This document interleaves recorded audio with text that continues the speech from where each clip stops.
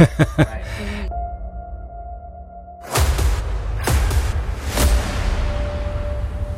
Oh wow, that hit me like a truck. You can feel a little bit of the steam now. Hi, and welcome back to Don't Sweat It, the show inside a sauna. I'm Jen Kramer. I'm here with my co-host, Andre Jick, and our guest, Mark Cobb. And as the sauna heats up, the questions get hotter. We'll start at level 1, and by level 5, the sauna will feel like over 500 degrees on our bodies. And I'm super excited to talk to Mark Cobb. Mark and I met actually 10 years ago. And let me just tell you some of the things this guy has done. Mark has been an Air Force command pilot who flew 142 combat missions in Southeast Asia, a deputy chief for long-range planning at the Pentagon, a diplomat, a CFO, an attorney who worked as a general counsel for an insurance company, an author, and he's currently traveling the world in his retirement. Mark, thank you for joining us. Well, it's great to be here. It's a lot of fun. Obviously, Vegas is always fun. Yeah, so I have to say, Mark is a friend of mine that stops randomly throughout Vegas, and he travels the world, as you've heard, and he visits me probably a couple times a year, and all he does is just travel the world, and he is the epitome of what it is to be living the perfect life in retirement. So all these things we think about when we invest, all this, the stuff we talk about with finance, this guy is living the life. And to get to this point, Mark, I have so many questions, you have so many cool stories that I want you to share with us. But take us back and let's start at the beginning of sort of where you went to school and your first job and how you get to this level where you're able to travel the world and just do whatever you want now. Oh, well, I went to school in many, many places, and maybe that helped figuring things out, because one of the things I did as a child was begin saving. And I didn't save to buy something for myself. I actually saved to buy something for my grandmother. And so it made her happy, and it made me happy. So I think that's something about money. You know, it's not just about the money. It's about achieving some happiness with the money. Right. And so I started that from early childhood. I went to school many places, Kansas, Mississippi, Louisiana, England, and Norway. And then eventually I ended up in high school in Kansas. My father retired from the Air Force. And that was quite a shock, because I went from a big embassy party in the capital of Norway to a very small country town that did not know how to spell the word dance or party. Sure. But there's many, many opportunities, and it's just like investments. You look for the opportunities, and the opportunities there, a school of 100 people in high school, 14 students in my high school class. 14. Jeez. 5 girls, 9 boys. We had a great football team, so we had, played football, basketball, track. We got to travel the state, many opportunities. And being a small school, we were in 3-act plays, opera, music festivals, many, many things. And so I like to equate that with the idea of investing. Diversify yourself. Sure. From there, I went on and went to university at the Air Force Academy. So that was a big start. It's so fascinating. So speaking of Norway, by the way, you said your 6th grade. Mark called me up a couple weeks ago, and he's like, Andre, I'm getting together with my 6th grade class, and we're going to have a reunion. Do you want to come? And I'm just like, okay, who's going to be there? Oh, my classmates. I'm like, how old are they? He's like, I was 75 and over. I'm like, sign me up, man. So we get together at this restaurant, and I meet everybody. There's like 20 people there, and you guys all lived in Norway, from what I understand. That's right. And all of their parents were like these high-level diplomats and Air Force officers and all these really high-up people, and I got to meet them, and he introduced me to every single one of them around the table, and all of them got up and shook my hand, and I'm like, Mark, you're like introducing me to every single person. And after our dinner, we went to go see Wayne Newton, which as a kid growing up here in Vegas, I used to see his billboards at the Flamingo Hotel, and I never knew exactly what he did. I knew he was a singer, but I didn't know he was still singing. And we went to this show, we saw it, which hilarious. One of the classmates, as we entered the show, we see the usher, and the guy who set it up, one of Mark's friends, he gives the usher a stack full of tickets. He's like, here's the tickets. The usher takes the tickets, and he's like, sir, those are bookmarks. He's like, oh, they are. He literally has 20 bookmarks with him. Like actual bookmarks. Actual bookmarks of Wayne Newton. It's not the tickets of Wayne Newton. These are bookmarks from the show. So he's a real fan. He's a real fan, but he thought they were tickets. So he leaves, he gets the tickets. Anyway, we see the Wayne Newton show. It's really cool. And Wayne at this point is 80 years old. Is that right? Yes, 80 years old. 80 years old. But what's funny is the common thread is he used to travel to all the conflict zones back when you were in the Air Force, and he would sing in all these different regions and all these different cities. And so you guys all had this shared common interest of this singer, and that's how you guys got together. And well, this that's was how the they knew reunion. him. Yes, he did the performances at the USO shows. Yeah. Before that, it was Bob Hope. Yeah. And so you meet all these wonderful celebrities, especially even in my travels. I met Bob Hope and his wife Dolores when I was over in Moscow Yep. for a couple of years. And I actually met Mark at a place called City Center here in Vegas, which is ironically where I met Jen Kramer as well. And, Right. Hey, that's good. yeah. That's a good point. So Mark has been this guy that's just taken me on a lot of adventures, and throughout my friendship with him, he's just told me so many cool stories of not only what he's done, but also how he's made money and all these different careers. So, okay, so Right. Air Force is the Air Force pilot. What happened so there? you were a command pilot for Yes. the Yes. Air Force. And that's another thing about investments. It was an investment. We always say invest in yourself. So getting the education at the Air Force Academy, that was my goal, was the education. I wanted to have some science. I wanted to have some social science. So I had to struggle through aeronautical engineering, astronautical engineering, but I got a Bachelor of Science in International Affairs. And then after that, they sent me to pilot training. So there was another $1 million investment by the government, which made my skills more valuable. Sure. Absolutely. And flying was great fun. Which Right. plane did you fly? I flew the Boeing 707, the aerial refueling operations primarily, and then later I flew the T-35? the T-38 was a trainer, T-38, sorry. which is a fabulous little airplane, like strapping a jet. It's called the T-38 Talon, right? Yes, that's The correct. reason I know this is because I was in ROTC in high school in the Air Force program, and I was going to go to the academy, and I actually wanted to be a pilot as well.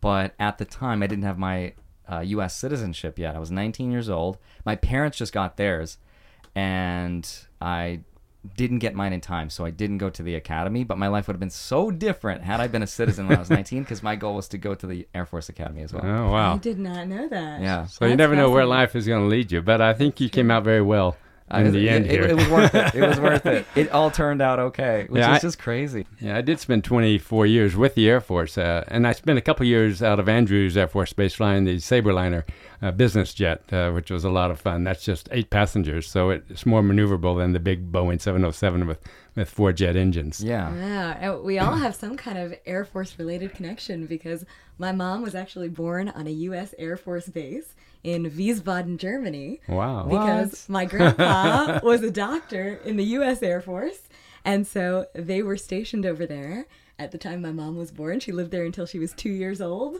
and then they moved to New York. That's so cool. I didn't know that. We were all learning things about This each is other. this is why I do this podcast. I get to know really interesting people and things about my friends I never knew before. Well, and the feel the interesting same thing, all these travels, like when I was in England, I went to the same school that Captain John Smith from the John Smith Pocahontas days in the early colonial time of America went to. That school is more than 550 years old already. Whoa, that's where you went to Wow. school for your pilot training? No, that was 6th grade, Oh, 6th grade. Okay, 5th grade. got it. Okay, okay. Now, school played a large role in your life because you were trained to be a pilot in the Air Force, a command pilot. You also got your master's. You also are an attorney, so you graduated from law school. You served as general counsel. So there are so many areas that we could go into, so many different discussions we could have. But those gave you opportunities. Like when I was the pilot, okay, one of the first opportunities was, well, you're stationed at your first base. What do? Do you rent a house, rent an apartment? And, Sure. And I had a friend, and 20, I think we were like 21 years old, he bought a house, and I was encouraged. I said, okay, if he can do it, I can do it. And there's the opportunity. Let's go buy a house. So here I am in Spokane, Washington, buying my first house. I know nothing about houses, at 22 years old. You have to make a down payment. And so then I had a roommate at the time that could help pay the mortgage on it. And mortgages back then were 7%. So, But houses cost like 7 raspberries back then. yeah, my first house only cost 20. 8 raspberries, Andre. 8 raspberries. Come on. My first house was a small 2-bedroom, 1 bath, cost $20,000 back then. Wow. And do you know rough idea how much that house would be worth today? It's probably $100,000. What, 100,000? But the next house I had, I bought in California a couple years later. That's right. And I bought it for only $60,000, and I made like 150% on my leverage. Sure. So it sold for $90,000 2 years later, and now it's worth probably $1 million. In Monterey, California. Monterey, California. Easily over $1 million, probably. So, yeah. And you now own several properties. Yes, I have several, but, we have a place in Honolulu. I'm married now, so we've been married 25 years. Okay, so let's talk retirement. We're going to kind of time travel back and forth in your Sure. careers, but okay, so we have to go to level 2, and then we'll talk Yes. income as far as how much money you've made from the Air Force, and what does your retirement look like as far as your pension Sure. and benefits. Yeah, we can look at that. I'm really interested in that. But let's go to level 2 right now. Okay, we'll cover that in level 2. By the way, Mark is so much more, what's the word? Experienced. He's a much more experienced sauna goer. He can handle heat. I can't. It's ridiculous.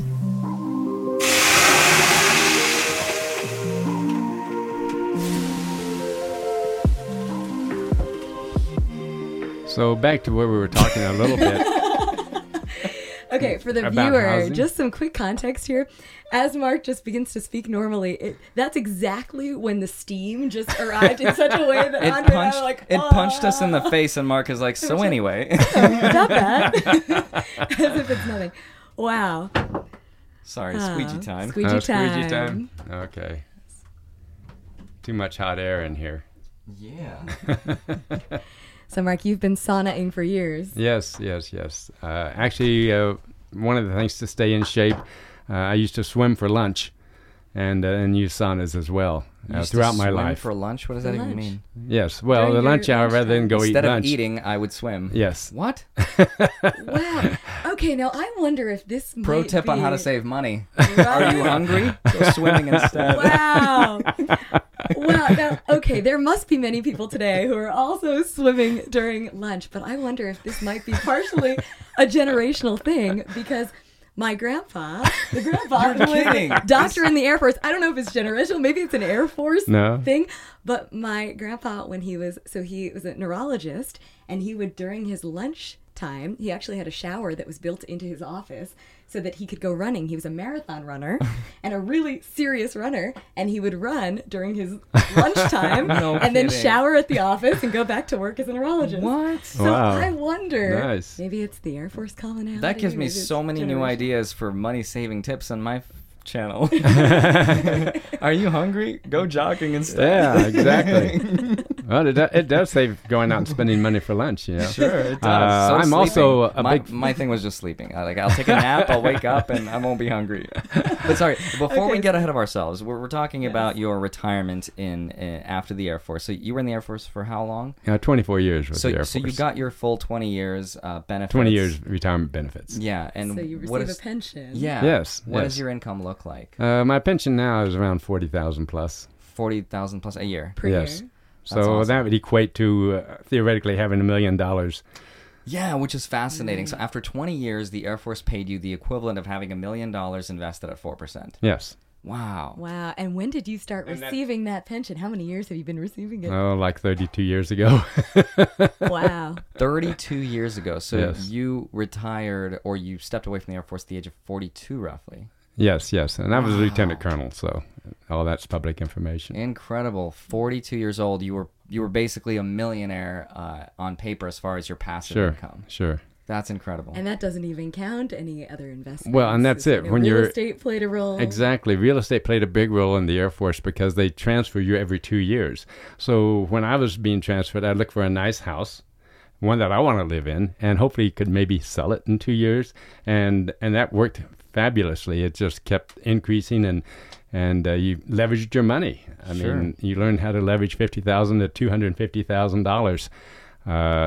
And so by the time I finished, I was having a nice house in Vail, Colorado, skiing there. And at that time I was retired, so I was working with an insurance business.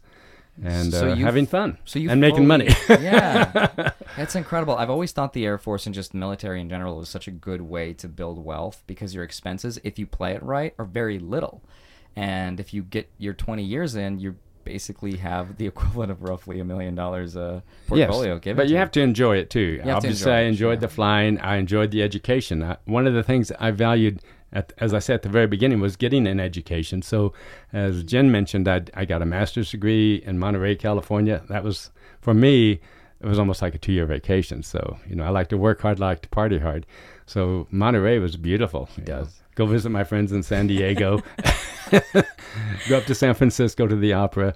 Lots of fun, Sure, fun sure. activities. Andre's like, I have witnessed. Oh, this. I Work have hard, witnessed play this hard firsthand. lifestyle. Firsthand. Yeah. One time I told Mark, I was like, "Hey, Mark, I'm going to Astrakhan in Russia, where my grandparents are. Do you want to come with me?" And he's like, "Sure, of course." And we go to Russia, and he goes to my hometown, and after that, you go to like Brazil and Germany and all these Georgia, all these crazy places, and it's fascinating. And so, okay, You so have such after a sense of adventure. yeah, Wow. he's an adventurer. That's incredible. So, So the I next think career. Well, just to sum up a little bit, as Sure. far as the housing investment was just one avenue, one opportunity, and I just took that opportunity as I made each step through life. Whether it was with the Air Force, and then when I was an attorney working with the insurance business, I also continued to leverage the housing business. Okay, so Right. all right, so attorney. So after the Air Force, Yes. you quit to become an attorney. Yes, And yes. before we dive into that, let me just say, I think it's really fascinating how you've pivoted throughout your life and career, because I think that's something that more recently people are doing more and more. You see Yes. these zigzagging career paths. Yeah. But I think, especially at the time when you were making those pivots, it seems like that was a more rare thing to do societally. Like, more people during that time were staying with one job for decades and decades, and throughout their whole career staying with that one job. Sure. So I think it's really interesting that you made those pivots, and I'm curious about what motivated each pivot, because you've had so many careers, so many adventures. So can you tell us Sure. more about that? Well, I think pivots are based on your circumstances. Everybody has different opportunities. There's doors out there. When the door opens, hey, if it's inviting, go for it. I actually, when I was with the Air Force, I loved the flying element, but I also loved the diplomacy element. So when I was with the Air Force, they sent me 2 years over in Moscow as a diplomat, and I was dealing negotiations with all the foreigners and the Russians at the time. Also, I spent 2 years traveling around the world just on a briefing team with the Air Force, which was exciting for me. Yeah. It made money, but it was exciting for me. And Mark, was this during the Cold War era when you were a diplomat? Yes, yeah. So- It so was the a tensions very were Cold high. War era. Yeah, it was Sure. very back in Brezhnev was the leader at the time, and of course Reagan had just come into office, and so it was a much more exciting time to be in Moscow when Reagan was in office. Right. And you meet people. That's the other thing about investments and opportunities. You look for networking. Networking also can sometimes help you with your net worthing.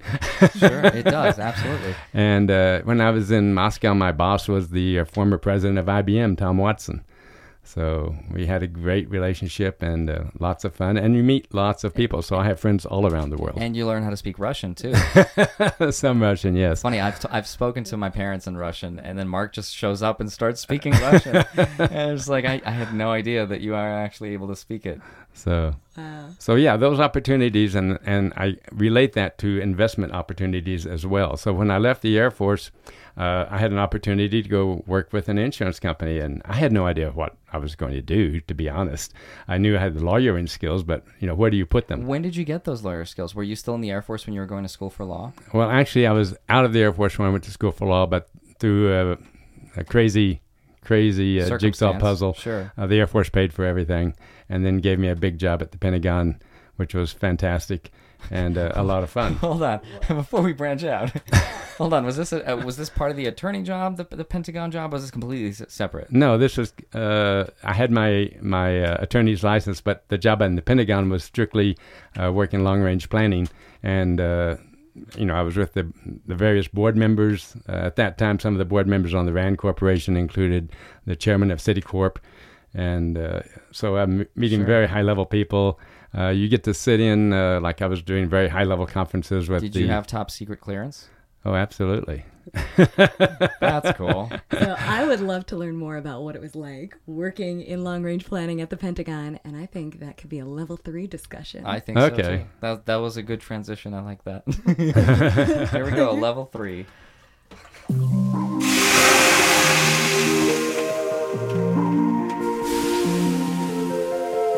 Oh, that hit me like a truck. Oh. Me too. Well, see, they put me on the cool end here, so I don't have to But it's suffer like too much. It's like a 10, that's probably like a 5-degree difference. It's not a crazy difference. It's a comfortable feeling, man. It's comfortable. Mark is the most laid back about this. Now, I feel like for the viewer at home, they're going to say, "Oh, you're going light on him or something." We are not. We are not at all. Not at all. This is the absolute intensity of the way it always is. And Mark's a champ. Like, he'll drive to Vegas from Kansas 16 hours straight. That's true. But like, Mark, how did you? He's like, I just drove here for 16 hours, nonstop. I complain about driving 4.5 hours to LA. I don't understand where you get your endurance from. I don't get it. And Dylan, who edits and produces the podcast, and he's behind the camera now, Dylan always stops at pretty much every single rest stop along any road trip. I have some we friends have that do just that. done that. Like, we'll have just pulled off, gotten a snack, we'll Yes. get right back on the highway. I mean, we may be driving for 4 minutes, and Dylan's like, "Oh, there's another rest stop." At this rate, we're never going to get to our destination. So we got to get beyond the Air Force career somewhere along the way here. Sure. Because that was 30 years ago, you know. Yeah. And so the attorney career was fascinating because, again, I was involved in many opportunities, and you learn about money management. I was the general counsel for the company, but I was also the treasurer and the secretary, so I knew all about bonds and stocks. Yes. So I learned a lot from that. Were you investing in stocks at that point already? Absolutely. Yeah. Absolutely. And so one of the interesting things, I got involved in commercial real estate, which is another form of investment, which if you get into that, once you to that level, commercial real estate is, you can leverage even more. So we had a $500,000 building that we were trying to sell, but it had to be renovated. As I said, I exercise, I swim during lunch hours. Well, one of the people I met was a luxury home builder. I talked to him about renovations, and we were on eye to eye. So he said, yes, he could do it, meet the budget, meet the time, and he did. And so then the next big project was $1 million building, or $1.5 million building that had been on the books that had to be totally renovated. And so I hired him to do that, and he renovated it on budget, on time. We sold it, immediately a couple months later for, $3-4 million. Jeez. So those opportunities, and you can see those, and you can use those eventually in your personal life. So a lot of your wealth throughout your life has been built using real estate mostly. To begin with, it was real estate, and then later, as you get towards retirement, then I looked at investments as far as cash flow. Yes. And I like trying to give money back. So the last few years, I've been working with the chess world. So Jesus. Another I branch. Hold on, before we get to the chess stuff. Yes, Okay, so we have your attorney that you've done for how long? Oh, I did that for 25 years. 25 years. Now, did you get a pension from that job? Yes, I did have a You 401k. did. See, this as is what's well. so incredible because our generation we don't really have the defined benefit pension plan. That's not a thing. The 401k replaced it. It was never meant to replace the pension plan, but nowadays there's really no jobs that offer a pension anymore. So the pension that you received from being an attorney, do you remember how much that was? Oh, it was over 100,000 plus Per year? Well, no, not per year. No, I mean, I don't know what but by the time I converted it, it was worth a couple of 100,000. Now, was that a pension, or was that was a 401k? That was just a 401k Got investment. it. That was a 401k Now, what's your investment. pension monthly income from that job? Well, I've diversified, so I just maintain a cash flow. So my cash flow is basically 100,000 a year. Wow, that's incredible, though. And so Jeez. then I've got my wife that also works, so she helps out. But $100,000 a year cash flow income, that's a roughly $2.5 million portfolio Right. from 4%. And that's not counting the other real estate stuff. And that doesn't you've count done. my wife's contributions. And your wife, it sounds like, has had a very impressive Oh, career she has. of her own. Yeah, she worked with Hilton Hotels as a worldwide sales director.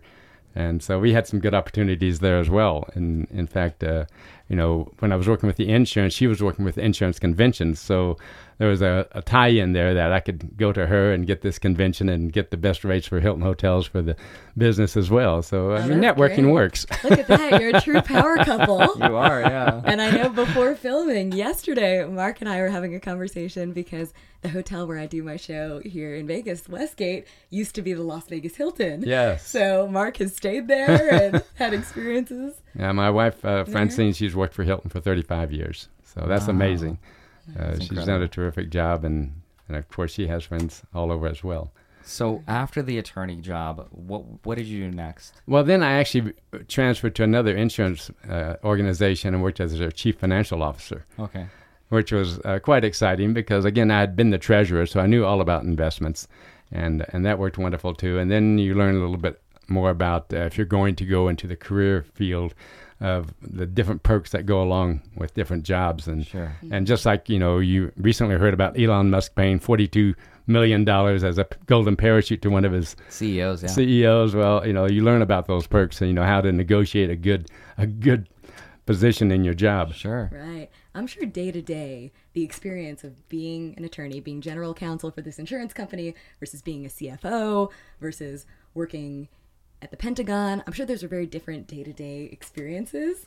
So absolutely. How would you describe just an average day in each of those? Did you enjoy one more than the other? Was that experience extremely different day to day? They were totally different, but when I'm with the insurance company, a lot of our business, you have to work with the insurance commissioners, you have to work with the bankers, a lot of people. So to get their attention, you usually had to get a golf meeting. Oh. And so I'd love to leave my desk and be outside for 4 hours playing on a beautiful golf course. That was absolutely wonderful. So networking was a big part of your success as well. Yes. And I also played golf with the Air Force. Yeah. But I'm not a very good golfer, but whenever I play with these big, what I call them, big wigs, Sure. I say, you play your game, I play my game. One time I was at the big hotel there in Colorado Springs and the Broadmoor, and it was an investment conference, and we had a golf outing. And so I told the person I was playing golf with, I said, I'm not very good, so don't pay attention to me, just play your own game. Well, the first 3 or 4 holes I'm hitting par, and he says, oh, you're just pulling my leg. Well, then I finally caught up, where I got a few more bogeys, but he was really thought I was pulling his leg. I was doing so well the first 3 or 4 holes. That's fun. That's interesting. Mark, do you have any advice for younger people starting out their careers as far as what you remember accomplishing? Is there any kind of blueprint that you can impart as far as what people should do? Well, there's not a definite blueprint. The key is find the opportunity and then learn where to put your money and hopefully get some leverage with that money. So, as I said, in my early career, the housing market worked very well for me. Even at 7% mortgage rates, I was able to leverage quite a bit of money and make money just through the housing as an extra source of income. Then after that, I'm not the entrepreneur. I'm more of a manager. So I enjoyed the stocks. I got into that when I was relatively young, and you learn to buy and sell. But yeah, expose yourself to some stocks and learn how that system works. Okay. Now, did you buy individual stocks or did you buy an index fund? Or? No, I was buying individual stocks because at the time electronics were just getting exciting. Sure. And so I could follow up and down and buy, buy in and maybe a year or two later, if it was down, sell that and buy something else or buy it back again when it went back up. Right. As you talk about your finances over the years, the different ways that you've earned money, was that always a big focus? Did you always know, I want to earn a certain amount? Was that a motivating factor, or was it mostly that you were just following these yourself, opportunities and the money followed? Yeah, it was just the opportunities and monies followed. In fact, after I lightened up on my attorney job, I worked with the local museum in the town that was 15,000 people, but they were trying to raise money to build a new museum. And so they put me on the board. And so 6 years later, they're still trying to raise money for this new museum. And I don't even live in this town. I'm in a neighboring town. And so they said, well, we're going to make you president. I said, well, if you make me president, then we're going to have to break ground in a year. So they did. The immediate thing, I fired the former fundraiser, hired a new one, and 1 year later we broke ground, and a year later the building was built. Wow. $4 million worth, which is relatively small, but still it was a great adventure to do that and work with other people. We had to go brief, different people to raise that kind of funding. Sure. And I will say I do definitely relate, because when I quit my job as well to do YouTube, it was the one thing I told myself that I would try to do if money was no question. And it's that stereotypical question. It's like, if money was no object, what would you do? Yes. And if I had to answer that question, it was, I just like to make YouTube videos. I love creating content and entertaining people and educating people and talking about things I'm passionate about. And the one time that I made the decision to prioritize the passion over the money is when money followed.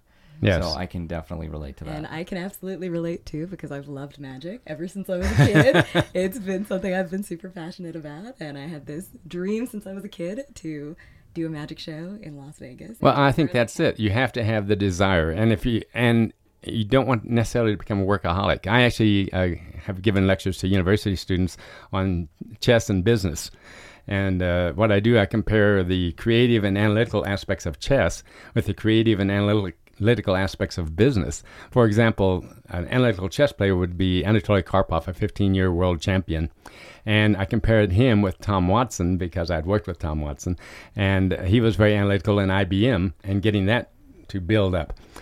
For creativity, I looked at Bobby Fischer, the only American world champion at chess, because he was very creative. And then I compared him a little bit with Steve Jobs, Sure. because he was very creative. But in this same time, when I think of Steve Jobs, he was such a workaholic, and, he passed at 57 years. So you need to enjoy what you're doing. I mean, it's great to have that work ethic, but take time out to enjoy a little bit of life. 100%. Absolutely. And Great speaking of chess, I love your analogy with chess, because one of the guys I met was through you. You were his consultant, his name was Timur Gareev. He holds the Guinness Book of World Records for blindfold chess since 2016. Okay, so let me explain exactly what that means. This guy is on a treadmill, right? On a tread bike, was it? Yeah. So I see this at UNLV, by the way, at a university in Las Vegas, and I see this event live. I see this guy just biking. He has a blindfold on, right? Yes. And I see around, there's this massive room with 50 tables all around the perimeter. 48 tables. 48, okay. And this guy, table by table, goes around and says, all right, knight to e4, or whatever the move is, Yes. right? And then he goes to the next table, and the next table, and the next table. And in order to get the Guinness World Record, you have to beat 80% of your opponents, and you can't peek. You can't see where your chess pieces are, nor where the other 48 are. It's amazing. It's incredible. And I that's saw him do impressive. this, and this was the guy you consulted with. So that's why chess has played such a big role in your life, and you've equated a lot of the strategies in business with it. Well, So- I actually gave back because I teach beginners, and I created a school in Kansas. And one of our guests at the school was Anatoly Karpov, and so he said we could use his name.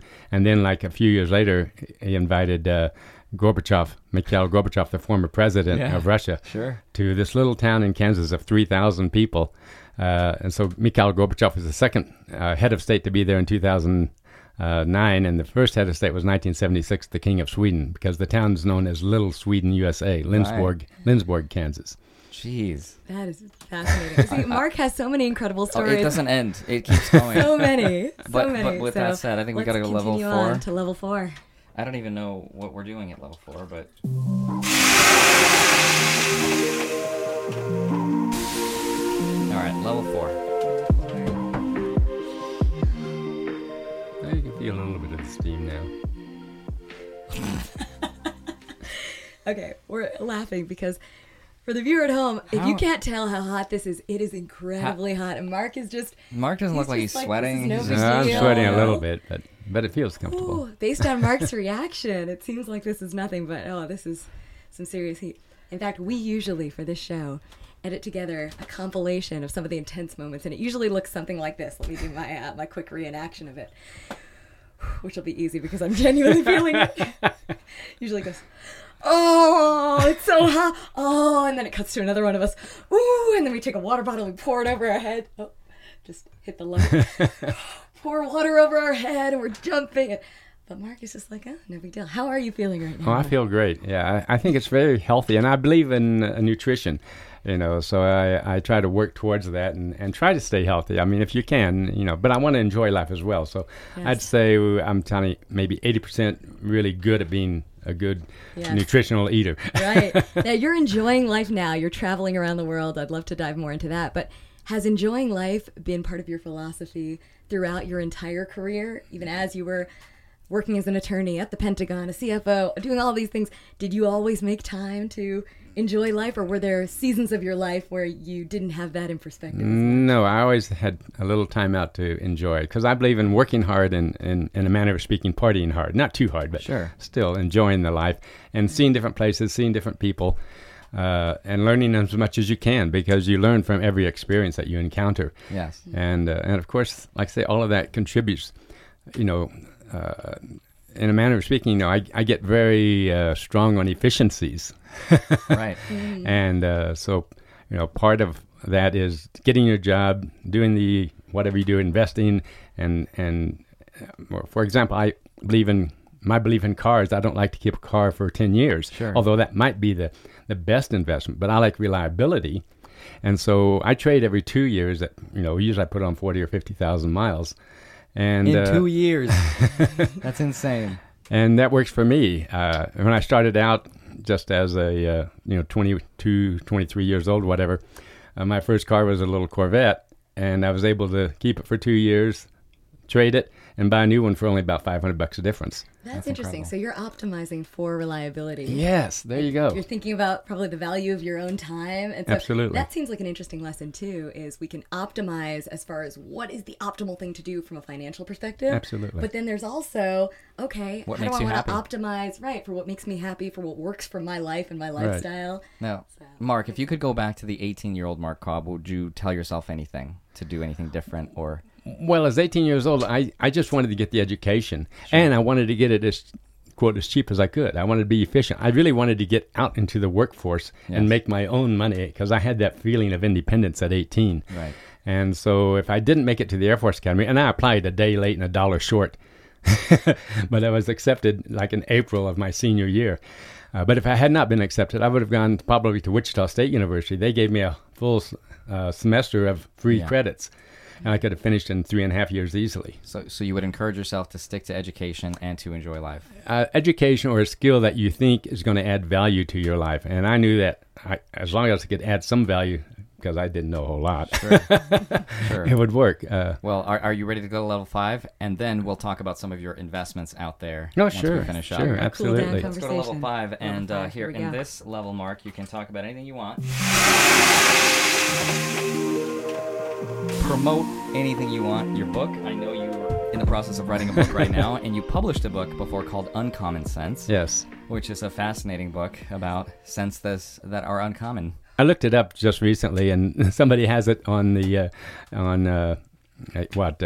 Amazon for $25. Nice. Which maybe I should put it on Amazon myself at this point. What are some of the cliff notes and summaries and takeaways from that book? Well, that was an anecdotal book, basically sharing some of the issues and successes that I had throughout my life.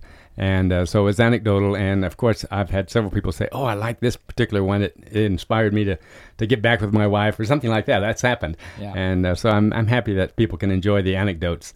I tell the story about when I was in the 6th grade and the teacher put up a backward R, and that was the Ya for the Russian alphabet. Yes. And that inspired me to look more into the, quote, at that time, the Soviet Union.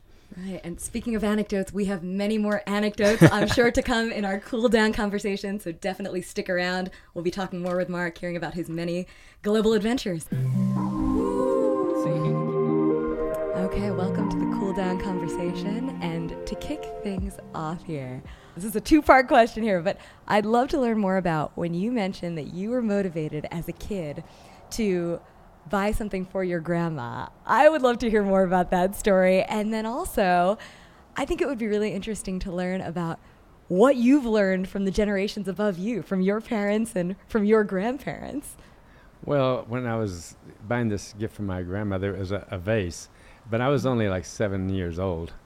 And so I'm going to the local store where I could walk to, and I'm looking at it, trying to find a gift for a birthday gift, and I see this vase. And of course, whoever the attendant at the store was, this little kid buying a vase, does he have that much money? Because, I'm making nickel or dime a week or whatever. And this vase was like, $6 or $7, so yeah, I got a funny look, but no, I was able to buy it and give it as a gift. And yeah, it still left a pleasant memory. It's one of those things you just don't forget because it had so much meaning. Right. That's wonderful. That's so sweet.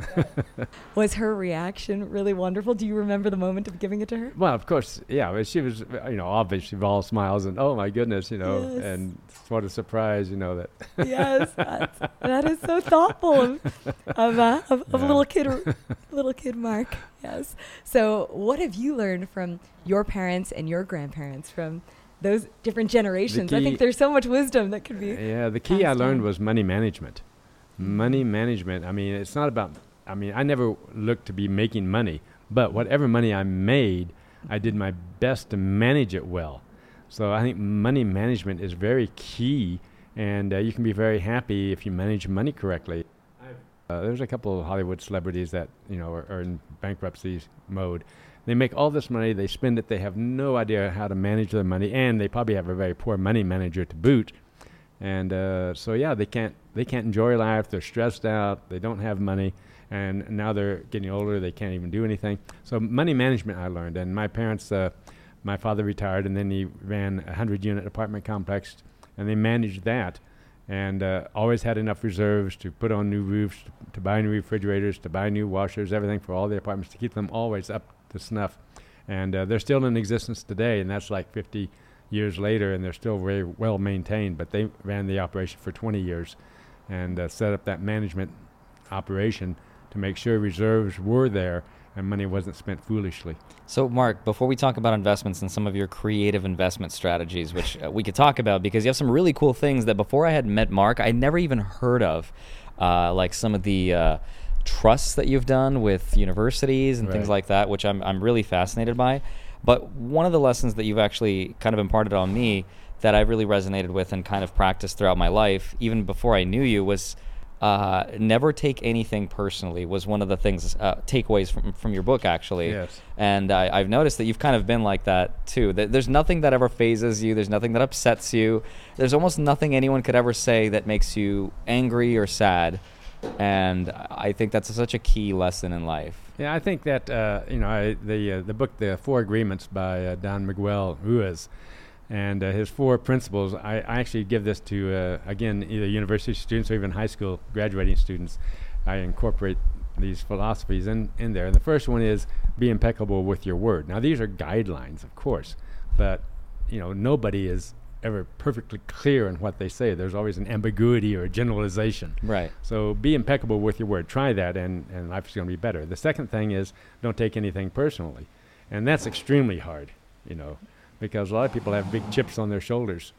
And something that makes them upset or triggers them, sure. And then the third thing is don't make any assumptions. And we all make assumptions, of course, but the idea is if you ask more questions, you'll make fewer assumptions and you won't have as many disappointments. And the last one is just do the best you can. So I love it. I think it does make for a very happy way of living. I've been very content. I had to actually use that. I was in San Francisco, and I parked a car in a brand new park location that was relatively newly opened, and we went to take a picture of the skyline of San Francisco, and you had to walk behind some bushes, along the path of some bushes, and I came back to the car, and someone had broken the rear passenger window and grabbed my overnight bag out of the car. Oh, gosh. And, you just wanted to punch somebody or punch a wall or do something. And so I talked to myself for about 10 minutes saying, I will not take this personally. But I had some family rings in there because I didn't wear the jewelry. It was in my overnight bag. And I never got them back, of course. But that's what was so personal. And I said, do not take it personally. Do not take it personally. And is that something you've practiced your whole life, or is that something you've kind of learned when you read that book? I've learned that probably in the last 20, 30 years, yes.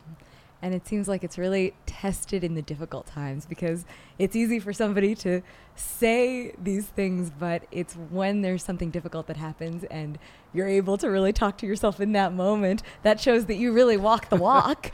Because it's easy just to say don't take things personally, but if somebody actually breaks into your car and takes family rings that are precious to you, and in that moment you really are telling yourself, okay, don't take this personally, as hard as it is and as emotional as you're feeling in that moment, I feel like that's what really separates the people who are truly walking the walk. Well, and you have to accept it.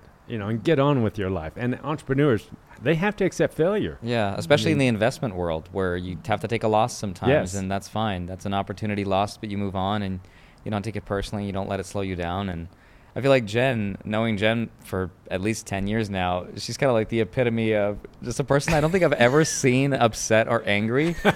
She does seem very calm. I'm amazed. I've asked Dylan, I was like, does she ever get sad or upset or angry? He's like, yeah, but she's like still smiling and still laughing and telling me to do it. I don't understand how that works. I remember Dylan asked me that same thing on one of our first dates. And of course, I'm human. Of course I get sad. Of course I get upset. But I don't do believe think- that. Like, I know you're human part, but I've never seen you sad or upset. I will say, I think my general baseline is that I'm a relatively happy, optimistic person. Yes. But of course, like any other human being, there will be challenges, there will be struggles. But overall, I feel like generally if you do your best to live your life in a happy way, I think... I'm just watching Dylan right now because he just turned the camera to show his reaction. I just felt like my reaction might be worth recording. Absolutely. Oh, for sure. For sure. And for context, for any viewers who don't know, Dylan and I have been dating. We've been together for almost 7 years now.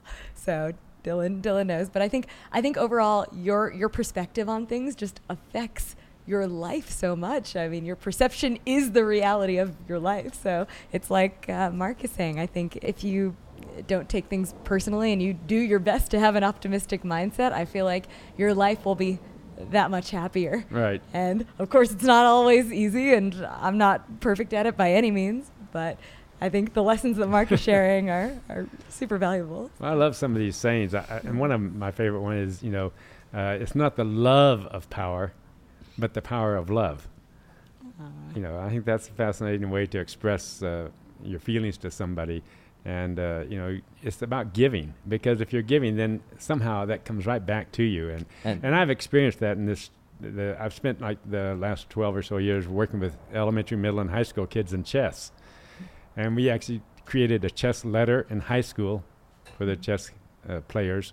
And that high school team eventually won the state championship in chess from a very small high school, which, it just gives you that huge satisfaction. It's like a parent and a child almost when the child, is making good progress. Oh, of It's course, great. you're so proud of them. Yes. But it's all about giving. And speaking of giving, Mark, one of your investments that you've actually introduced me to is the charitable investment trusts, right? Yes, the Charitable Remainder Unit Trust. Okay, so And can you the kind of short explain? It's called CRUT, a CRUT. CRUT, okay. And I think you can even start it at 30 years of age. But this is where you take a lump sum of money, like $100,000. Okay. Okay, and for me, I said, I want to give it to this university. My parents went to the local college, and so I said, I want to establish a fund for this university for scholarship. And I believe in education because education kind of got me to where I am. So I want to give back to education. So I say, okay, we will give this $100,000 to the university, but it's done as a charitable remainder unit trust, which means it gets to be held by an investment management firm. And because it's a charitable contribution, you also get a big tax deduction for that $100,000 that you're donating. And at the same time, it's for life that you get a return of 6% on whatever that $100,000 makes as the principal grows with the investment firm. Now, is that guaranteed? That 6%? The 6% is guaranteed if it goes up or down. If it goes down to zero, then obviously you get zero money. Got it. And what do those charities sort of invest the money into? Do you know? No, the investment firm, they invest like any other stock portfolio firm does. Right. It's in stocks and bonds. Stocks and bonds, okay. Primarily. Okay. But the nice thing is, you start with $100,000. If you've gone through the stock market in a 10-year time frame, it usually makes a plus. Sure. And there have been many instances where that $100,000 goes easily to $200,000 in the 10 or 20 years that a person continues to live. And then when that person dies, that $200,000 principal goes to the university as a scholarship for students to attend. Meanwhile, you get 6% of that principal. So when it's at $200,000, for example, instead of making $6,000 a year, you're making $12,000 a year, and you're not doing anything except trying to leave some money for the college when you pass. That's great. And actually, that's a great example of what you were just talking about. If you give, you get back. It really is a win-win in practice. I mean, that's you're the giving key. and you're also That is the key. I've always benefiting said from it. look for the win-win solution. You know, and that applies not only to investments, but to life, to geography, to the world. Look for the win-win solution. There's nothing wrong with two people winning. Right. Definitely. That's why I love YouTube's business model, is because it's free for the viewers. It's free for Absolutely. everyone is winning. That knowledge is Yes, people are learning. invaluable. You get to create content. You get paid by the ads, but no one's really paying you. The people watching don't pay you, and those really business models are the best.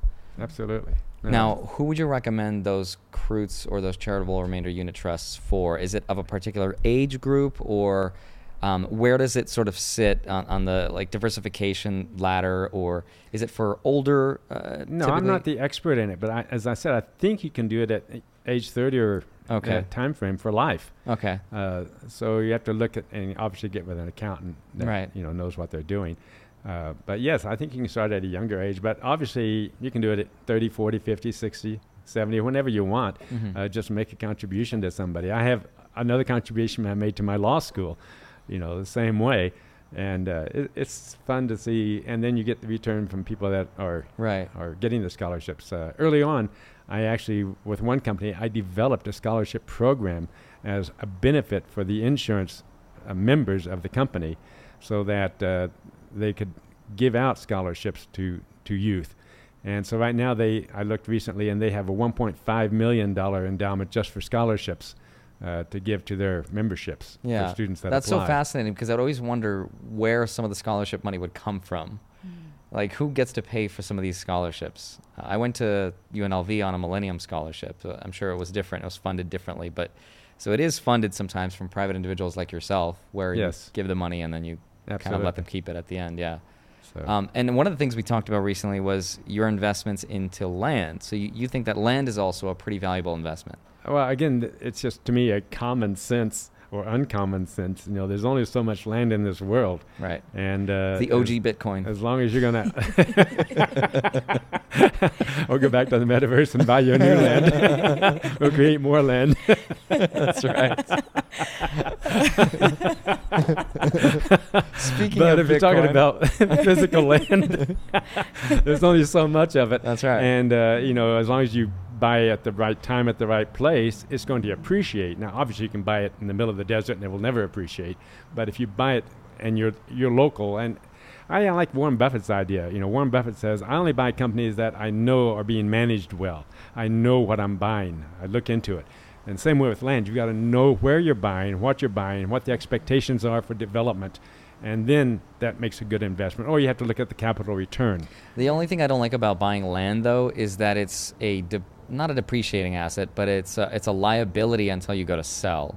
So it's not everyone's going to have the income to support just having it on their balance sheet, since you're going to have to pay property taxes on it and all sorts of things. So for the time being, as you hold it, it's actually draining money until you go to sell, and that could take 20, 30 years. So well, it depends on if the land is producing something or not. That's true. Or if the land already has something on it that's producing income. Right. Well, you have a lot of experience with that because you grew up in Kansas. I so grew you up on actually the farmland. you own a ton of farmland. And you've been able to monetize it by selling corn and wheat and beans, soybeans. Right. Yeah, that's so that fascinating. does pay, and there is a bonus at the end of the day for that. And the land keeps increasing in value. Now, what if it's someone like me who doesn't know anything about farming? Would I be able to outsource the process of managing the land to someone else? Absolutely. Okay. I mean, it can be done. Again, it's part of the networking process. I met some people that were in the health industry, and they were buying land in Kansas. It happens all the time. But it is a diversified market there. You have to know a little bit more and see if it's going to produce what you need to make the cash. Cash flow is important. I think cash flow, money management is one element, but cash flow is the other element. Sure. You've got to make sure that the cash is flowing to pay those taxes. People forget about taxes. You got property taxes, federal taxes, state taxes, but not here in Nevada, but every place else. Sales tax, That's interesting. And because you've had experience, you grew up on a farm, so you've experience with land as it relates to farming. You have experience moving around when you were with the Air Force and you would buy properties, residential properties, and then you spoke about how you also invested in commercial real estate and made a profit that way. So with all of your different experience with land and real estate, what have you learned about the different types of real estate or land investments that people can make, and what advice might you give, or what thoughts do you have on that for people interested? In essence, I go back to Warren Buffett because I think, his form of investment, he's managed, he knows how to look at these companies that are managed properly, and then basically is into the stock market business. And that's probably the easiest with the least amount of distractions. You still have a lot of paperwork, but still, it's to me easier to grasp. But you have to have the ability to look at financial statements and understand those details. But you don't have to worry about if a house, if you're renting it, and then you have to worry about repairs. You have to worry about new people coming in, new people going out. Land is, like you said, the same way. Someone's got to farm it, someone's got to manage it, someone's got to pay the property taxes. But on stocks, you just get one accountant, and that seems they can do most everything for you. The only experience I have with land is The Land Before Time. Do you remember that? Have you ever seen it? The little dinosaurs? Oh, man, The Land. Oh, vaguely. Vaguely, I feel like okay. I should have seen. I'm sure Dylan Oh, would man, know. good talk. Good talk. Good talk, We were bro. talking a little bit about money and happiness, and I attended one of Warren Buffett's annual meetings, and it was fascinating because at the annual meeting he went through all the financial stuff, but one of the questions asked by the audience was, Warren, and at this time, he's 92 now, but I think he was around 88 or so then, and they said, Warren, you eat a hamburger and a cherry Coke for lunch almost every day. That's not very healthy. We want you to live longer. Why don't you do a more healthy lunch? And Warren says, well, eating that hamburger and cherry Coke makes me happy, and I think being happy, I'll live longer. So it's not just about money, it's about being happy too. And if we're going to talk about investments, everybody has their favorite investment, but I still agree that, The Intelligent Investor by Benjamin Graham is still one of the best. Right. I've read that and enjoy it the most. But it's fascinating, Mark, because you're one of the only friends I have that's sort of been able to keep up with sort of the new innovations and technologies of today's world. Like, thanks to you. We many years. You first got involved in crypto in 2014 or yes. so. Uh-huh. And so we got into that discussion about crypto, and all of a sudden I had to, find out what this new world is about, and so we made some crypto investments. Sure. Then we started talking about the Fed and the central bank, and then I kind of told Mark about all the stories, and you're like, yeah, this sounds like this Bitcoin thing. This sounds really great. And then you did a ton of research, and you're like, yeah, let's invest. And then we set up an account. We actually opened a bank account together, a joint bank account where we put Mark's money. We put, I think, $10,000 in. Good networking. Yep. And then I managed the account for Mark, and he bought a bunch of Ethereum, a bunch of one Bitcoin actually, for I think 10. One Bitcoin, 3 Ethereum, and 3 Yes. Bitcoin Cash. Yeah, which was fascinating.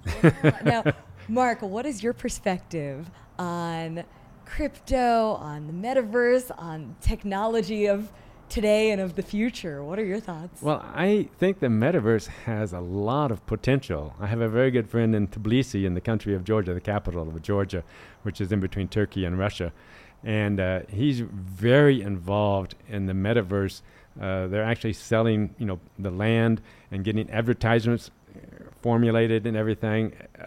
They have a dozen people that are doing a fabulous job of it. So when I go to Tbilisi, which I do about once or twice a year, I get with them as well and get the latest updates on what they're doing with their metaverse. The crypto, obviously these governments, the banking industry is not too happy with crypto and is struggling to break that little bit of barrier again. But I think because it's so efficient, and I have to agree, the banking industry is a lot of middle people making a lot of money. So I'm very pro crypto, but I think the governments are going to be very strongly against it. So it's a very much of a struggle to have a lot of confidence in when it's going to really work. Obviously El Salvador uses it as a national currency, and I was just there in May, and that was a fun Did visit. you see any sort of crypto footprints there? Did you see restaurants accepting it? Not really. Not really. Okay. But they were still pretty much using the dollar. Sure. Okay. It's fascinating. So, no, I think that's fascinating. Then you get into the other areas of the fungible NFTs. NFTs. Yeah, that gets maybe a little shakier. So you draw the line in NFTs, you're like metaverse, Well, digital land, the way I NFTs. look at diversity I'm gonna stop is right here. when I was the treasurer of the insurance company. I said, look, we can afford 10% big risk. Yes. And we did, but the insurance regulators constantly were saying, oh no, you can't do that. That's risking the members' money, and it really wasn't. They just didn't understand, how to look at construction and investments. But we didn't ever do more than 10%, but 10% was a good number. And I use that personally as an idea. You can take 10%. I did some venture capital, and it failed. It was a great product, but it just never took off. I remember you talked to me about this when you put $50,000 yes. into Can't Believe It's, or what was it called? Yes. Nuts. Don't go nuts. Don't go nuts. That's right. And it was for people that were allergic to have nut allergies, and this was it was like a chocolate bar. Nutella spread product, and it was so good, and it had no nuts in it. Right. But it was so good, and I don't know what happened to it, but you put in $50,000 and it didn't materialize. It got diluted. But it does seem like the strategy of a lot of VCs, these venture capital firms, is that they know that a majority of their investments are going to go to zero. Zero, yeah. But and some of them are going to work. If they just get that unicorn, if they end up investing in something that becomes Uber or Airbnb, then it's all worth it. And that's one thing I love about the chess analogy. Benjamin Franklin, way back in the day, said that chess teaches you all the life habits and skills that you need in life. And I totally agree. And one of the nice things when I talk to students and stuff is say, especially if they're in the chess world, well, I lost a game. The first time they lost, they cry and everything. I said, wait a sec. The grandmaster has lost more games than you'll ever lose. And that's it. You learn from your loss. Hopefully you learn from your losses, and you'll be a grandmaster someday. And when you talk about learning from losses, learning from failures, are there any notable failures in your life, whether it's this one in venture capital with the Nutella spread or something else that you really learned a lot from? And looking back in retrospect, you think about that failure and you think about the lesson that you were able to take forward from it? Yeah, well, I hated to lose that venture capital, and the lesson is just, read the fine print better and try and stop the loss before it gets that big. Because when you get bigger investors, that dilutes your shares. And then when obviously it comes crashing down, they get paid off before you get paid off. So you have to know where your money level is at in that investment scheme. And so you learn those lessons. You have to know when to cut your losses. The bigger lesson is, again, just still try to do good management with your money. If you can learn those lessons, that's fascinating. So you keep roughly 10% of your portfolio to risky investments, like the crypto, like the private equity, which is the same roughly as my ratio as well, 10%, no more than 10%. The rest, the 90% stocks, real estate, the traditional stuff, maybe some bonds, but the risky stuff, that could go to the moon or it could completely fail. But 10%, I would agree, is a really, really good number. You travel the world, Mark. So can you tell us more about that experience? Have you always loved to travel? Actually, I've enjoyed traveling. I've been to over 100 countries, and I love the people and love the cultures. I got a 10-year visa for China, which I was able to use it in 2018 and 2019, but I haven't used it for the last 2 years because of COVID. But the people there are wonderful to visit with. I found the people around the world are wonderful. You have to be careful about the governments.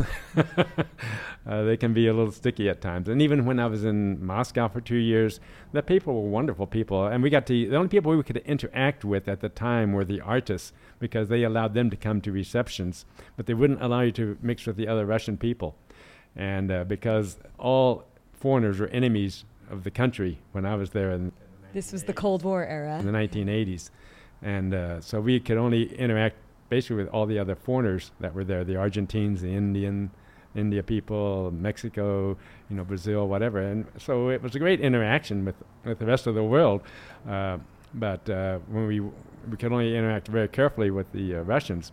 I happened to work with because I was with the Air Force, and I had a little hobby of being into the space area. And at the time, the United States would not allow the French, quote, astronauts, cosmonauts, to be a part of the astronaut program in the United States.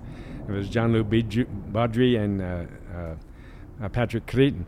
And so they ended up being cosmonauts in Moscow. But in Moscow, they could only go to class with the Russian cosmonauts. They could not play tennis, they could not eat with them, they could not study with them, they could not do anything else. So every weekend they come into Moscow from Star City. And I was very good friends with the French attaché. And so we would have them either at my apartment or his apartment every weekend. And so finally it came to my birthday, so we had it at my apartment. So I cooked hamburgers and they brought French champagne. That's fun. But he got to know all the cosmonauts. And then later they actually invited us to the Star City and visited all the Russian cosmonauts as well. So you never know what's going to happen. Mark, can you tell us the secret to traveling the world and booking tickets and flights as cheaply as you do? Because this is something Mark and I talk about, where he's like, okay, I'm going to go to Brazil. And the way that you strategize how to book those flights is so fascinating to me, because you won't book necessarily a direct flight. Sometimes you'll book a flight to sort of an intermediary country, and then you'll go from there. Yes. How do you kind of look at that? So you go to Google Flights. It depends on how I'm traveling. If I'm traveling with my wife, it's probably going to be, Sure. No. You travel extremely light. light. I travel for adventure. Yes. With my other friends, and my wife is not the adventure woman. She prefers, to take a nice, organized trip once a year, and then I'm happy to take care of the cats at the house. And you go do the adventure with your friends. I'll stay home. So my adventure is like skydiving, mountain climbing, swimming, hot air ballooning. And Mark, by the way, travels with one backpack. So you just bring a carry-on. There's no bags with you. Right. You just bring one backpack to everywhere you go. Yes. And it's fascinating. So first, can you kind of just explain how you book the Google flights? Like, what's the route? So my route normally is I maybe start with Google just to get an idea of where some cheaper flights might be in the world. And like when I was going to South Africa, well, maybe I would go through Dublin if it was a cheap flight there that I could make a connection. But as it turned out, I was able to get a flight direct to Johannesburg. And then the return flight, though, it was very expensive to go the same airline. So I just made a separate ticket one way. And I went on Kenya Airways. So my flight from Johannesburg went to Nairobi to New York. And then I had a separate ticket from New York to Las Vegas because it was also cheaper.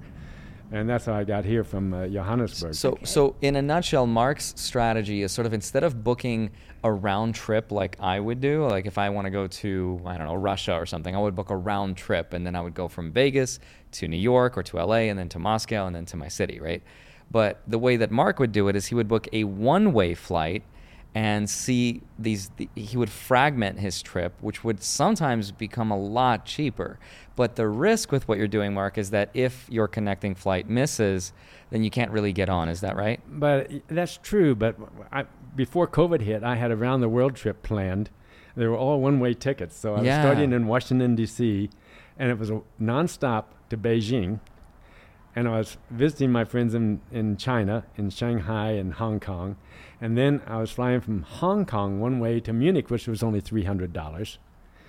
And I was visiting my friends in Berlin and Hamburg. And then I was flying from Munich to New York, which was only a couple of $100s at the time.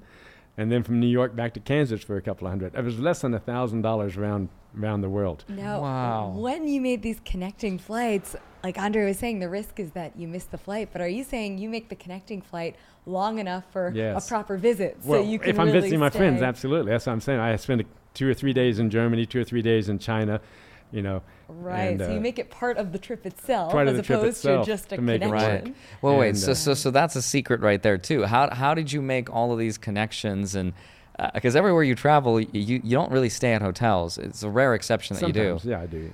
But mostly you stay with your foreign exchange students and your friends. Well, that's another thing. Talk about getting ideas and giving.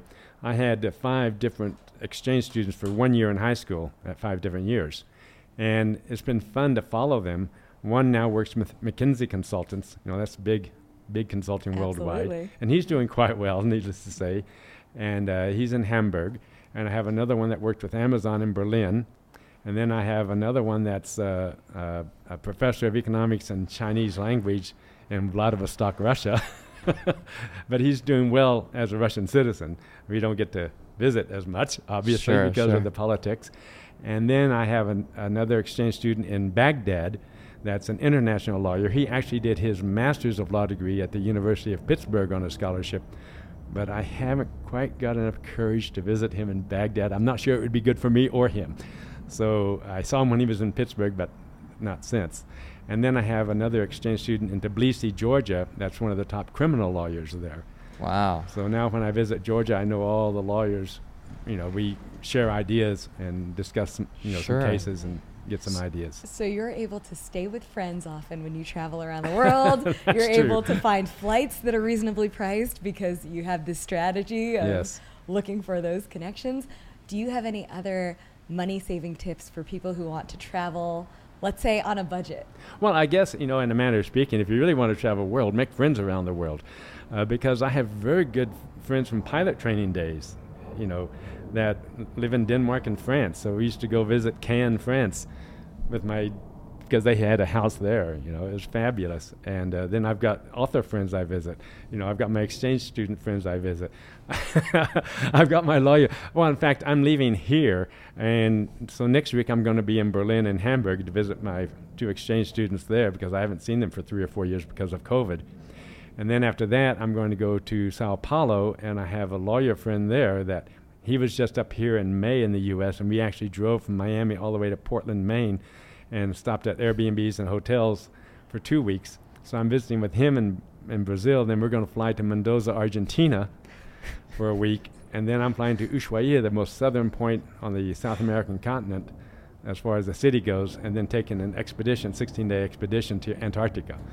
This is Mark. Wow. Every time he comes to Vegas, I'm like, where have you been, Mark? And he'll tell me like 15 different countries that he's been to, and every time he leaves, he'll go to another 20. And it's so fascinating because I feel like the lessons I think you've imparted on all of us is don't take anything personally, make a lot of friends, do what you love. And the friendship is networking. When I went to South Africa, I'd never been to South Africa, and I didn't have any friends there. But I had a friend in Warsaw, Poland, that wanted to join me. Yeah. And he works with Google, and he was like 30 years old. And so, we rented a car, we did the hot air balloon, the whale watching, climbed, up the Table Mountain. Fantastic trip for 2 weeks. That's wonderful. It's so great, too, to have friends around the world because I feel like it's such a different experience traveling when you're with somebody who knows the area well. Well, that, too, and you get to share expenses. Like, we had a penthouse apartment that we split the expenses with. We had another view of the Atlantic Ocean down on Cape Town, and, but we split the expenses, so it was very cheap for us, splitting that way. And you probably don't fall into tourist traps because your friends who can sort of be your guides for the experience will tell you, okay, here's where you can go, here's what to do. You don't end up going to all the touristy places necessarily. I'm thinking of when Dylan and I went on a trip with Magicians Without Borders. Oh, wow. And so the Yale Magic Society, which is a group that I started when I was a student at Yale, we did this joint trip with the Yale Magic Society and Magicians Without Borders. And Magicians Without Borders was founded by Tom and Janet Werner, who are a magician and mime husband-wife duo. So they travel the world. They started this organization performing for people often in really challenging situations all around the world and spreading hope and happiness through magic.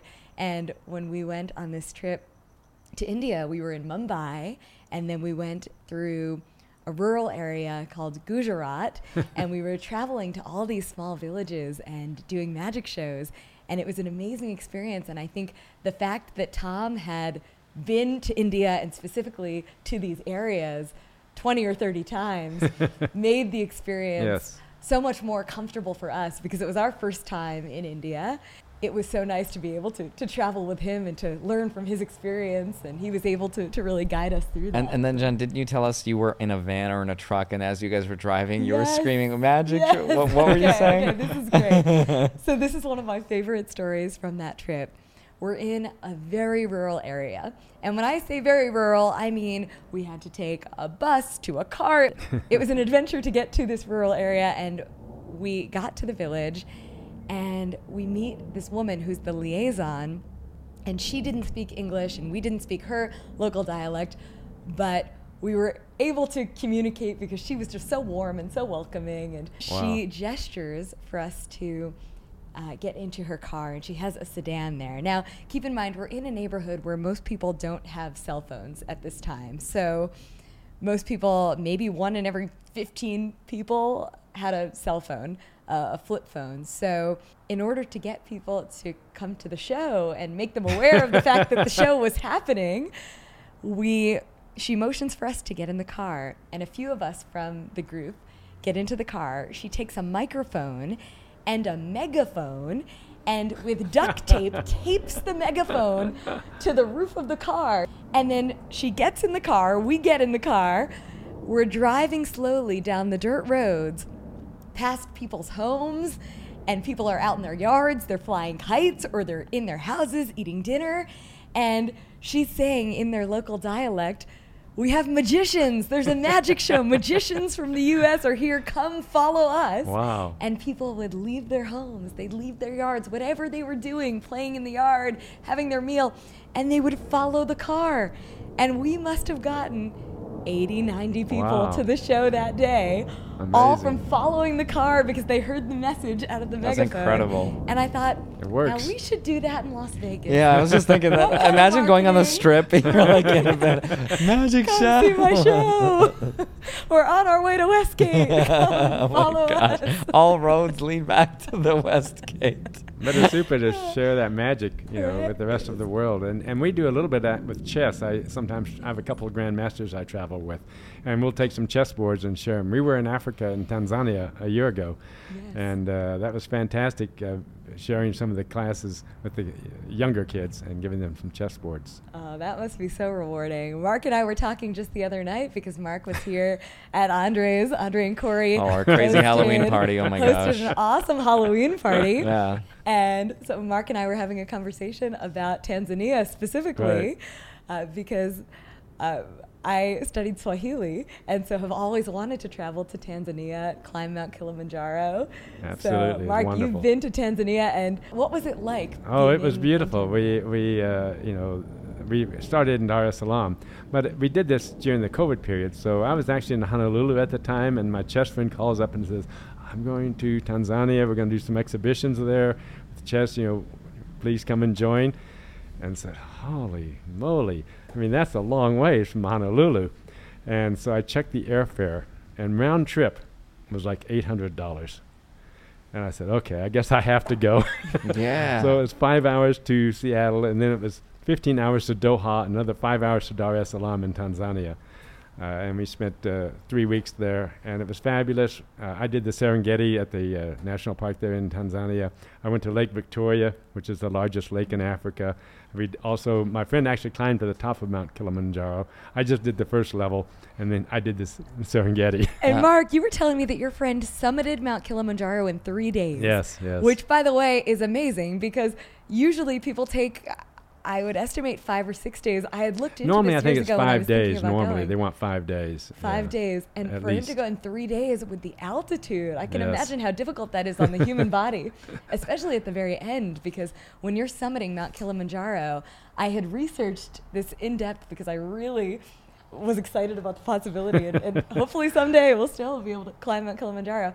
But when I was looking into this, in college at the time, as I was studying Swahili, I was thinking it would be really cool to travel to Tanzania, to Kenya, to Uganda, the 3 countries where Swahili is mainly spoken, and go and do magic shows and climb Mount Kilimanjaro. So as I was looking at the logistics of climbing Mount Kilimanjaro, that final summit, which often happens in the early morning hours, the final route up to actually summit Mount Kilimanjaro is really tough on the body. It's Yes. often very cold, from what I've heard. And altitude And sickness. The altitude sickness really gets to you. So, Mm. so your friend is a serious But mountain climber. he was, again, you mentioned Timur Gareev, and so I was traveling with him because we were doing the blindfold chess exhibitions there in Africa, and so he was the one that went to the top. But then, he was exhausted, and our next stop was in Dubai, and unfortunately, when he was exhausted, by the time we got to Dubai, they have to take a COVID test at the airport. I tested negative, but he tested positive no, yeah. because his immune system was probably down from all the altitude sickness and everything. Right. Now, Mark, out of all the 100 plus countries that you've been to, what was your favorite, let's say, top 3 places that you've ever been to? Well, it's very difficult because everybody has something unique. Sure. But as far as when you look at the Western world, I've always kind of enjoyed Vienna because it's got the music background with Bach and Beethoven and everything and Mozart, and it's got the coffee shops. And I was just there a year ago in December, and I still enjoy Vienna as a very beautiful place. Recently we were in Indonesia. It's got so much history there, both Hindu and Buddhist background as well. Today it's Muslim, but it's fascinating culture there. The food is fascinating. Jakarta was beautiful. My wife comes from Jakarta, so she was actually born. Her dad was Chinese, her mom was Dutch. So that was a wonderful place to visit. I'm still waiting to go to Bali. Okay. And then a third place, that's probably pretty hard. There's so many nice places. I personally enjoy Tbilisi because I have so many friends there now. Because I'm in the lawyer, I had the lawyer business, so I have a lot of lawyer friends that have. What was the place you mentioned in Florida? You said that was the best beaches in the world. Oh, Destin, Florida. Destin, beautiful. Florida. That's right. Yes, there are beautiful places in the U.S., and I've been to all 50 states. I love going to Alaska. I love the Alaskan cruise. But Destin, Florida, I think does have the most beautiful beaches there, and one of my college classmates lives down there. So at your 6th grade reunion, when you said Destin, Florida, I think like 19 of them were like, yes, Daddy's the best place in the world. I was like, what? I got to go there. This sounds great. Yeah. Well, there must be something to Florida because my grandma lives in Florida, Yes. and she has all these friends from New York, and they've known each other for decades, and it seems like all of her New York friends all seem to move to the same area of Florida. And it's so nice because they still get together, they Right. go out for Yes. brunch, they go out for dinner. Absolutely. And Well, my Yeah. two favorite places as far as states in the United States would be Colorado. I love the mountains. I love the Vail? the atmosphere of Vail, Colorado. Sure. And then Hawaii because I love the ocean. Yes. So, I enjoy visiting Honolulu. I enjoy visiting Vail. And I used to Nice. love skiing all the time, but now I've lightened up on the skiing aspect. But still, it's beautiful with the snow and blue skies and sunshine. That's Well, love great. it, Mark. Yes. Thank you so much for Mark. doing this. And there's a lot to be learned from your adventures in your life. And I feel like Yes. the things that I've taken away a lot from you is, again, don't take things personally, be spontaneous, take adventures, do what you Absolutely. love. Money management is extremely manage important. your money and Yep. enjoy life. Yep. That'd be my best statements. Manage your money and enjoy life. I'm so glad that we got to have this conversation and to share your many stories and words of wisdom in so many areas, whether it's words of wisdom financially, words of wisdom about life in general. I'm so glad that people are getting to see this because I really think you have so many amazing stories and And so what's much Well, you crazy two to are both share. amazing as well. My goodness, this magic world and the finance world, it's Appreciate amazing. it, man. It's an And adventure as Mark, well. by the way, Thank watches you so Graham much. and Jeremy and Kevin and all those guys, and it's fascinating because everything we talked about is probably like 1% of all the things that we've talked about throughout the years. Right. This is like the tip of the iceberg. scratching so the surface. It really is. It really is. So I appreciate you coming on, Mark. Thank you you so for much, doing this. Mark. What a wonderful conversation. It's Yeah. been fun.